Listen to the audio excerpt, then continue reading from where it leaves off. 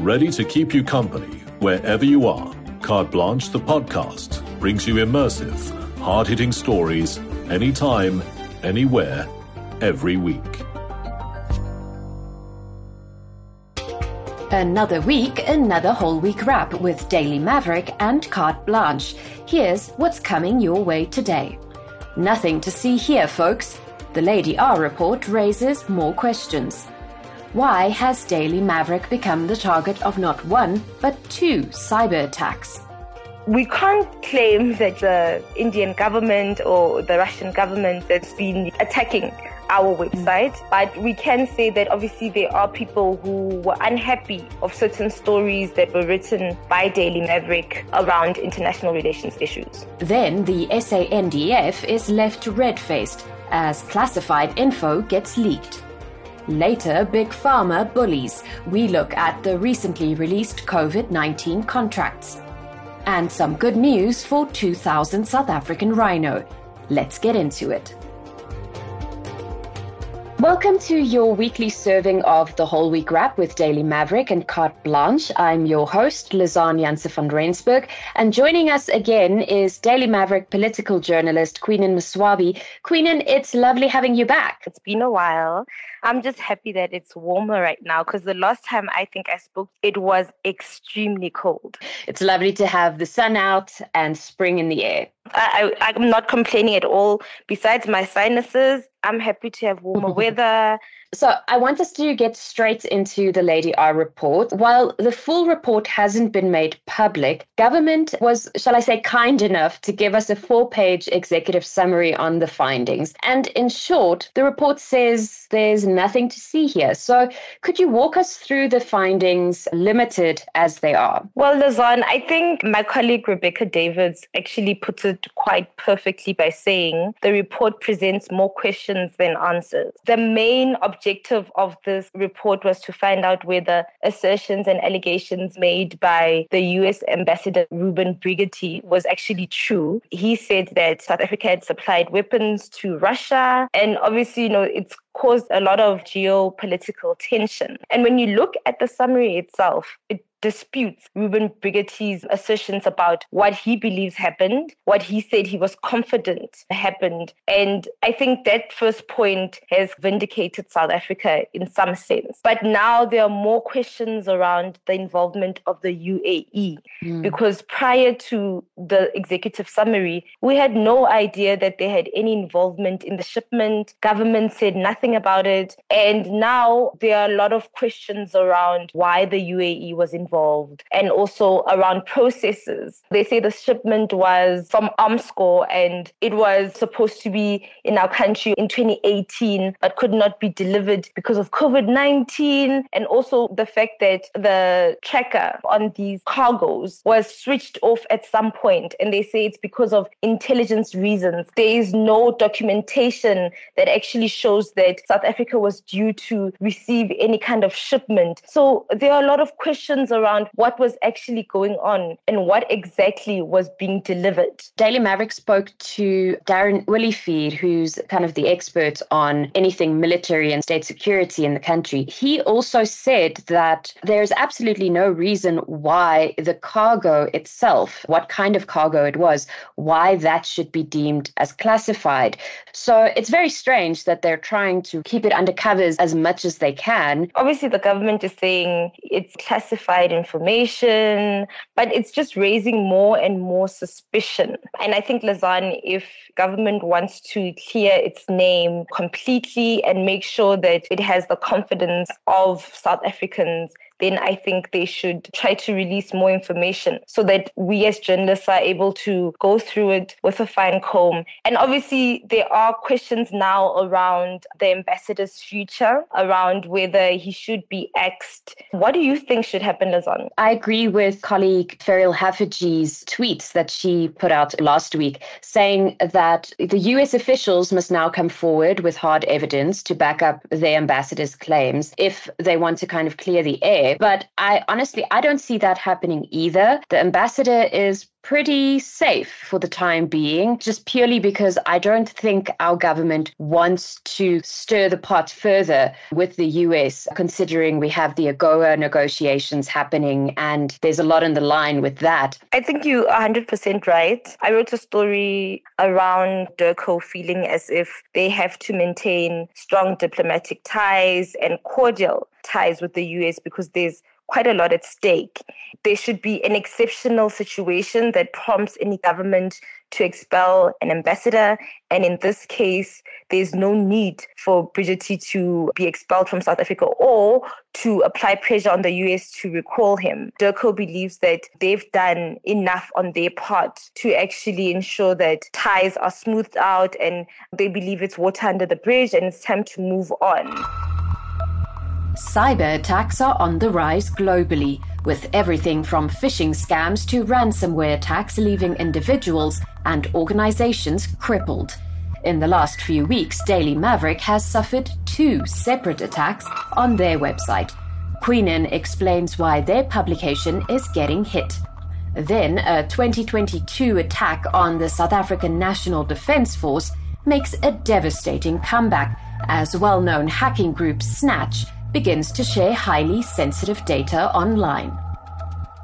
So I want to take us to our next story, and this one hits a bit close to home for you guys. In the past week or so, I've had 2 very concerning Daily Maverick newsletters hit my inbox. Both spoke about concerted efforts to shut down the Daily Maverick website through what is called denial of service attacks or DDoS attacks. These denial of service attacks, the first one was traced back to Russia, and the second one came from India, of all places. So could you maybe tell us a little bit more about this? Lizanne, it's been such a turbulent relationship that Daily Maverick has had with, embassies of both these countries. Over the past few months, covering BRICS has been a bit tricky and tough. Obviously, Russia is a country that deals with the media very differently from South Africa, which is a democracy and believes in free speech and allowing media to report on any events. What we've seen is that throughout the last couple of months, there's been a lot of dissatisfaction from Russia around our coverage of BRICS and other matters. I personally was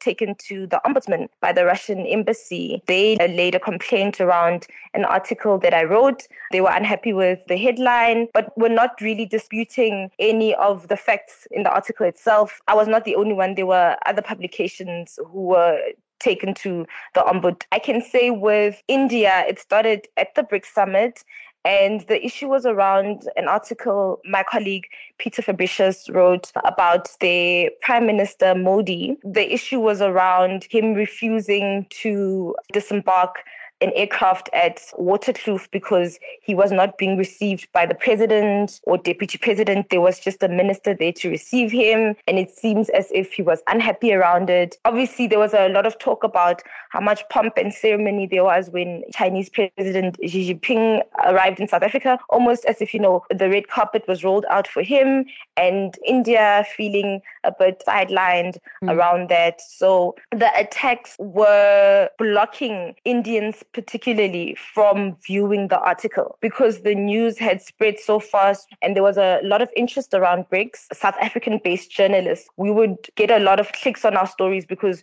we've been following the story closely and it was hosted in our country. We can't claim that the Indian government or the Russian government that's been attacking our website, but we can say that obviously there are people who were unhappy of certain stories that were written by Daily Maverick around international relations issues. Just for the listeners who might not know what a DDoS attack is or denial of service attack, it's basically when so much traffic is coming in from one point and flooding your website servers. And it basically causes the whole website to either slow down or or not work in its entirety. So the reason I'm asking about the attacks on Daily Maverick is also, firstly, it's crucial within the conversation of press freedom, but it also feeds into another story that Daily Maverick has been covering, and that is the cyber attack that happened in 2022 that left the South African National Defence Force exposed. This is after a hacking group calling itself Snatch was able to access sensitive information, and it seems that government didn't take them seriously because the group has now released about 200 terabytes of that information, and it includes personal contact information of various high-ranking officials, including the President of South Africa, President Cyril Ramaphosa. In the Daily Maverick article, there was still a bit of contention around how legit this leak is, but it seems more things are pointing towards it actually being a genuine leak. I think the interesting part is that this hack was not done for ransomware. Hackers usually, they try to get money. This was more of a warning to our government. And they state that they took a couple of steps to inform government ministers. They tried to get a hold of so many people in government to say, guys, your software and your website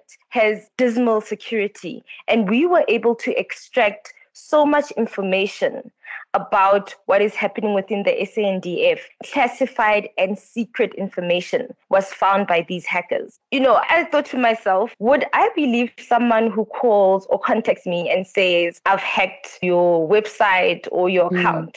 We get a lot of those, you've been hacked, I have your password and your username kind of phishing emails. A simple Google search would have shown you that Snatch is indeed a well-known hacking group. So I don't know, did government maybe do a basic Google search first? Because then that might have changed their tune about this whole hacking debacle. 100%. I think so. But again, I think as a minister, if somebody approaches you and says, I've got your information or whatever, I'm sure they're inundated with such calls and a lot of craziness. So I think maybe they weren't taking it seriously, but it's completely concerning that so much information regarding our defense force is out there. It also shows that they didn't just access a single point or a single server. They managed to infiltrate all levels of the Defence Forces network. So they have archived emails from various SANDF officials. As you've said, they have classified documents. They have very sensitive procurement orders. It seems to me that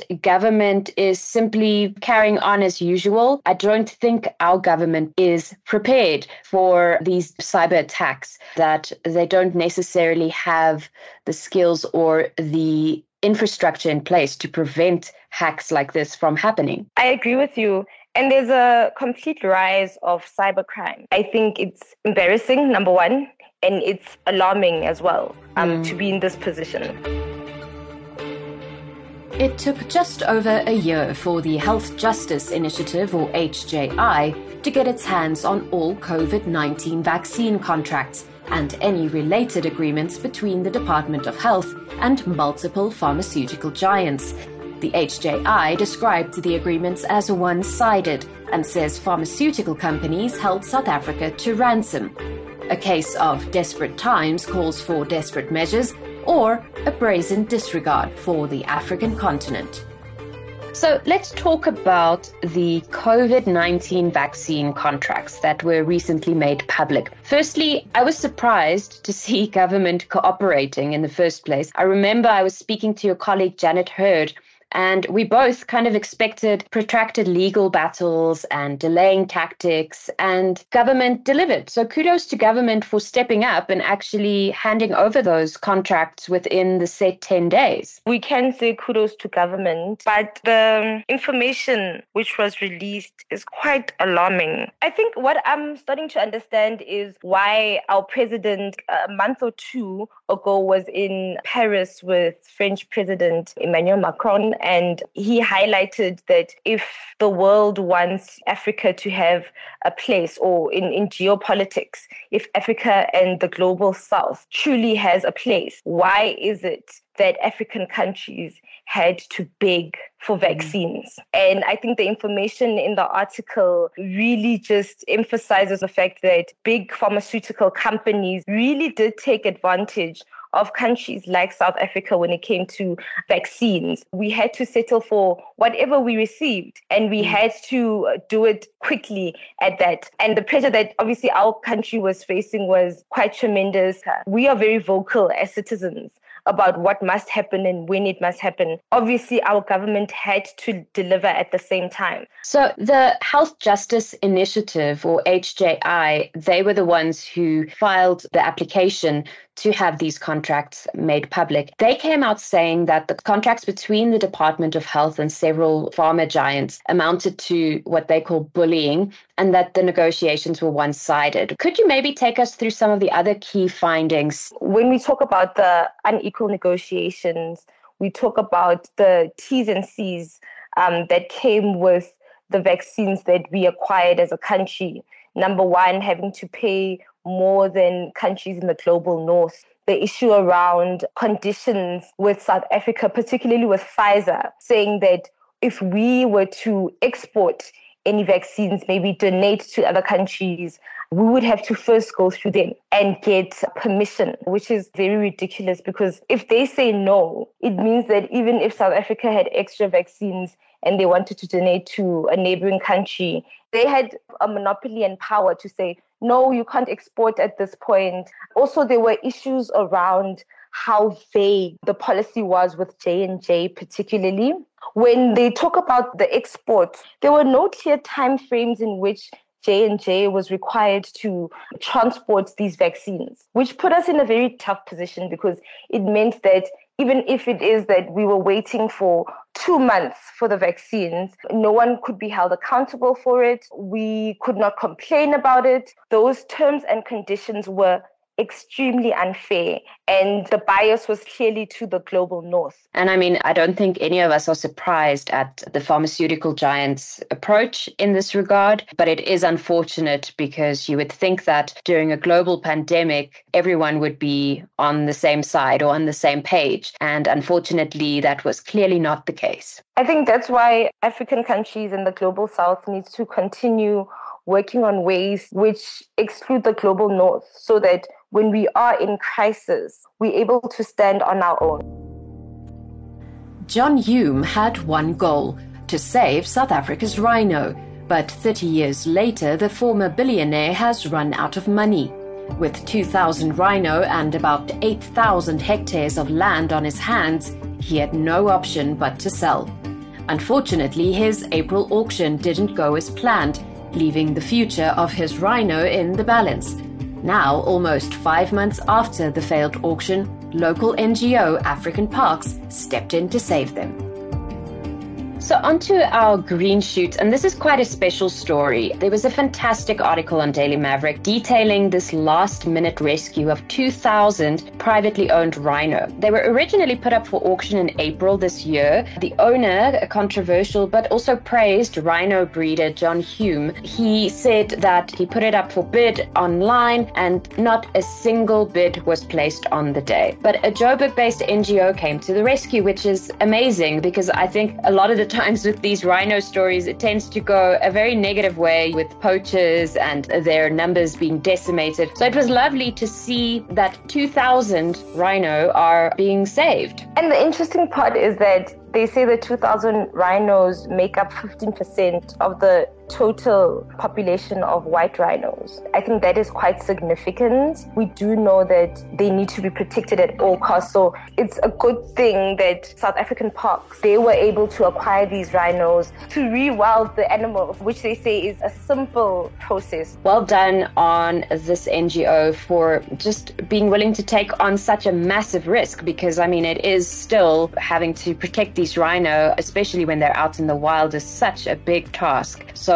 really well done to them. I'm so happy to have a feel-good rhino story for once. Any feel-good story right now in South Africa is needed. It's good to hear something good once in a while. Well, thank you so much, Queenan. This has been amazing as always. You've brought great insights into so many of these stories. So thank you very much. And I look forward to chatting to you again soon. Hopefully before summer is over. Definitely.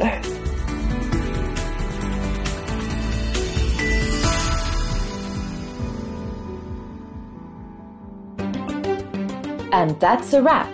In case you missed any of our previous chats with Daily Maverick, you can find them all on Carte Blanche, the podcast, available on Spotify and all major podcasting platforms.